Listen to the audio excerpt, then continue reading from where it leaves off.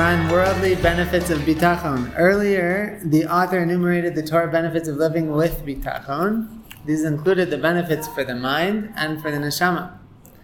Now he presents the benefits of Bitachon in worldly ways, that is, in material ways. Among these are tranquility of the mind from the effects of worldly worries and calmness from disturbance of the mind, or the distress that could be caused by being deprived of physical pleasures. So let's say a person doesn't live with Bitachon and he follows what he thinks is good for him. Then the lack of pleasures that he thinks he needs is distressful for him. But a man who lives with Bitachon realizes that he's better off without them because Hashem would have given them to him if he thought they were good for him. This man is not affected at all by the lack of some of these luxuries and pleasures that others desire so much. There's 5 things, I don't know if we talked about this, but there are 5 things that Dessler said that were ways to, I think, build Bitachon. I forget what it was for. The first one was to reduce one's reliance on material things, because then when he doesn't have them, he won't be phased. But if a person is overly reliant on the physical, so then the second he doesn't have his Starbucks coffee in the morning, he's done for the day, so the less we identify with the physicality, the more we'll be able to become. I think that's a beautiful thing, what he's saying here. So, not that he needs me to think it's beautiful, but thus the man lives quietly, confidently, and calmly in this world. As it says, blessed is the man who trusts in Hashem, then Hashem will be his security. The reward for trusting in Hashem is that Hashem will fulfill his trust in him. That doesn't mean that this is his entire reward. There's more than that. If a person has trust in Hashem, he will certainly earn a great reward in Olam Haba. But the Chovos HaLevavos is telling us that Hashem will also reward his trust in Olam Hazeh.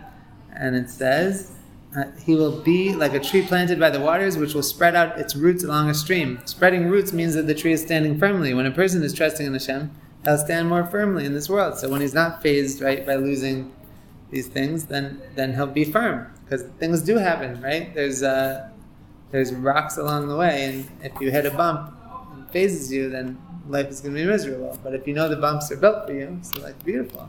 Bring on the bumps. So freedom from travel. This is a big one that had a big effect on me. The Chovos HaLevavos is not a fan of long commutes. So I've always had this in mind, especially when commuting. Or at least you can, we started taking the bus because it's just a million times better because I can actually learn on the bus. There's different things that are it's a beautiful thing. We live in a country that I've taken the bus. This morning I was on the bus and the guy sitting next to me was on his phone the whole time. I was learning and he kept saying things out loud, and I realized that he was sharing with me how excited he was about what he was learning in Tanya. And I was not picking up because I just phased it out because I was this guy's on his phone talking out loud. And eventually we started schmoozing about he's very into sukkahs. So we schmoozed about sukkahs and we shared some Torah together. It was very beautiful. It was that would never happen in the States at all, right? So it's a beautiful thing. So commutes aren't all bad. But he says also among the benefits are calmness of the mind that frees him from the need to go out on distant journeys. When people travel far from home, it's because they feel their livelihood will suffer if they don't go. One who lives with Bitachon knows that he can get his livelihood without such exertions, which wear out on the body and hasten the end of life.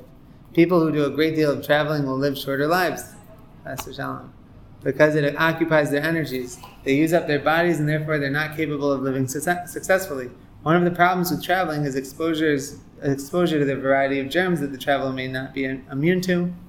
Generally speaking, we're only protected against our local germs, and therefore when a person goes to different countries, he may fall victim to all kinds of sicknesses. This can happen even if one goes to Eretz Yisrael.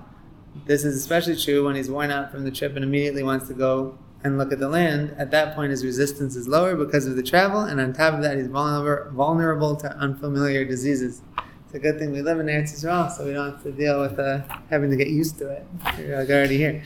As it is written, he afflicted my strength on the road, and he shortened my days.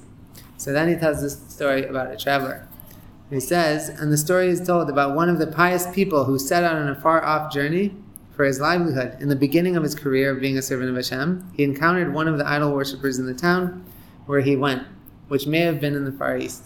So the pious Jew said to the idol worshipper, "How blind you people are! And how little is the understanding that you have in serving your idols, which are nothing but a piece of wood.